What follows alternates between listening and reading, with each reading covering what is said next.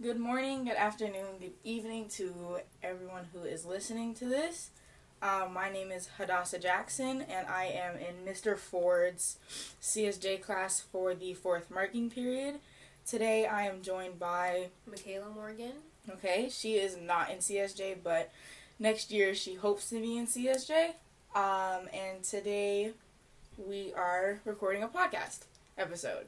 So the overall topic of this podcast is the overall economic impediments to care, including mental health care and how those impediments can disproportionately affect some groups. So, before we get into the real meat and potatoes of the conversation, I want to start off by asking and getting your input, getting your opinion on what do you think stops people from seeking help for their mental health? Like, do you think there are societal? Do you think it's economic issues? Do you think it's racial? Do you think it's age? Like, what do you think stops people from seeking help for their mental health? I would say possibly just economic and racially motivated because, racially black people do make less money than white people, and economically just because not everyone has an equal chance as making enough money to support their mental health. Mm-hmm. Yeah, I definitely think it is societal as well, because society, I think there are certain things within society that we can get into definitely later that stop people from seeking help or, make them nervous or whatever the case may be. But yeah, I 100% agree with you. So I do have some statistics. So according to NIMH.NIH.gov, about 31.9% of teenagers have diagnosed anxiety, and out of the whole world population, about 19.1% of adults have diagnosed anxiety. So what do you think about that? I guess it just shows that not everyone, like I said, gets to have the chance to see a professional about their mental health, or if they do, they might not have the chance to become formally diagnosed in order to start receiving treatment or whatever they choose to do to help themselves get over or get through their issues. Right. According to DiscoveryMood.com, about 20% of teens have diagnosed depression, and about 30% are being treated for it. And out of the entire world population, only about 3.8% of people are being treated. So, this kind of goes back even to the first question, like, what do you think is stopping people from, getting help getting help with their mental health? Like, what do you think is that roadblock that's just in the way of, getting the help that they need? I guess you could say not only that they're not making enough money or anything, but maybe just their mental health itself could be blocking them from feeling or having enough confidence to go and seek help. Like, they could feel, if you have anxiety, they could get anxiety from talking about it, or maybe they're just not being recognized to even know that they have a mental issue or anything like that. Mm-hmm. Yeah, I definitely think that is something that does stop people. I think their own mental issues or mental, their own mental health thing that are going on within their own mind or within their own body is definitely stopping them from getting the help to even treat that. So yeah. And the average pill bottle of like medication to aid with your mental health, if you do end up going that route, is around $62.50 for just 30 tablets. So just in general, how do you feel when you hear these statistics, and just how do you feel about them in general? It's very interesting how that you really don't get your money's worth, because you're paying a lot of money for something that could only last you a week or 2 weeks, depending on what your prescription is or how many times a day you're supposed to take it and whatnot. But it's just interesting because it's like, you know, you should be for you to have a mental health, then you should be accommodated for and be able to get more for what you're paying, because it's already a struggle to be able to pay that much, so there should be some kind of leadway. Right. And I think people don't even take into account, like, how much this stuff can add up, because even like you said, that's almost $63 for 30 pills or 30 tablets, and let's say you have to take 2 every day, 1 in the morning, 1 at night, right, or 1 before you eat breakfast, 1 after you eat dinner, like whatever the case may be, right? That's only around 2 weeks you're getting, right, you know, enough medicine for. And then in another 2 weeks, you're going to need to pay another almost $63. And then every 2 weeks, for however long you feel as if you need to be on the need to be on the medication, or however long your healthcare provider tells you need to be on it. Like, that can cost a lot of money. And, like, you still have bills to pay. Okay, you still have bills. You still have, it could be a lifetime thing. And exactly. That adds up. If you were to, like, do the calculations, I'm sure that costs lots of money. Exactly. That's like, what, like $120 something every month, and then multiply that by 12, right? And then you get that by how much it is per year, and then, like, that's not even accounting for if you need to pay for therapy sessions, because I know a therapy session for 45 minutes can run you like $200, right? And then let's say you have to do that 2 times a week, 3 times a week, like $200 on top of the already $100 that you're paying per month, and however much you need, like, that, it's a lot, adds up. And you still have a life outside of that, right? You know, you still have, like you said, the bills. You still, you know, have to get groceries. Let's say you have a car, you have to get your car thing. You have to. It's just a lot of things that can add up that people don't consider. Exactly, right? And it just becomes a lot harder to pay for all of that, especially if you're not bringing in, you know, $1,000, $2,000. You know what I mean? Like, every week. Exactly. Right. So that, 100%. And this kind of leads into what we were just talking about. But how do you think that these economic issues or these economic factors affect lower income communities getting or seeking help for their own mental health?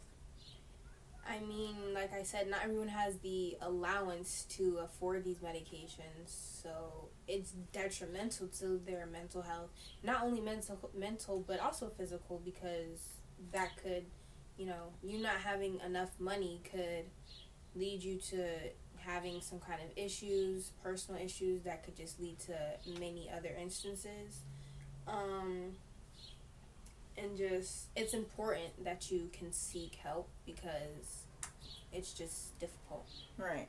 And even just, like we were saying, not having enough money, like, you might be, you know, so, I don't want to say far gone, because that's, like, not what I'm trying to say, but you could be so not well mentally, and the only way to help is, you know, getting the pills or getting the medication and, you know, seeking a therapist.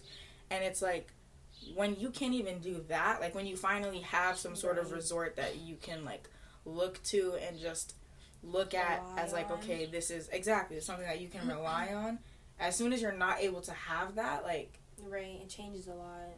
Exactly. And it does, I don't even think it just affects lower income communities, because I think even people who are in, like, middle or high class, there are going to be times where you're not making as much money as, like, you can make a lot of money or you can make not as much money. So those times when you're not making as much money can feel really tight, and even then, that can put more strain on your mental health. Like, that can make things worse. The stress coming from not having a source of income to provide for that could put stress on you, which would account to that. Exactly.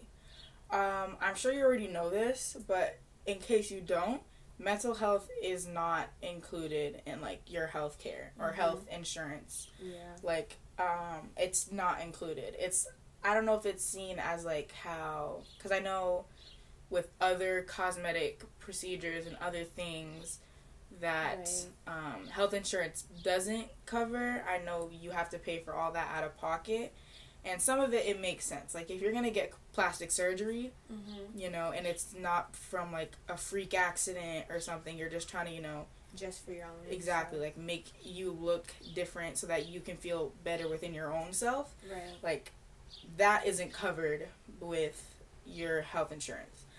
But mental health it falls under that. Like, it's not included in health insurance. Right. Do you think it should be? Like, do you think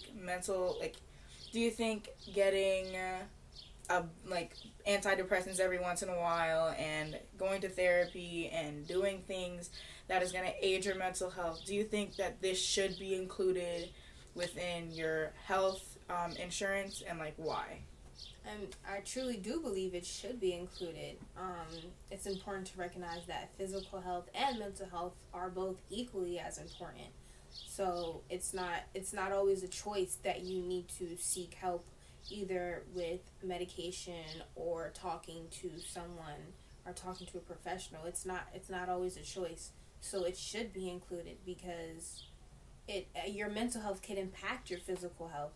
So, and it should be stopped and before it even gets to that point, and it could just simply be stopped by having it included in your insurance and just having it be accepted. Like, it just all should be equally as important. One thing is not more important than the other. Exactly. And I've had plenty of conversations with you. I've had plenty of conversations with, like, my sister about it.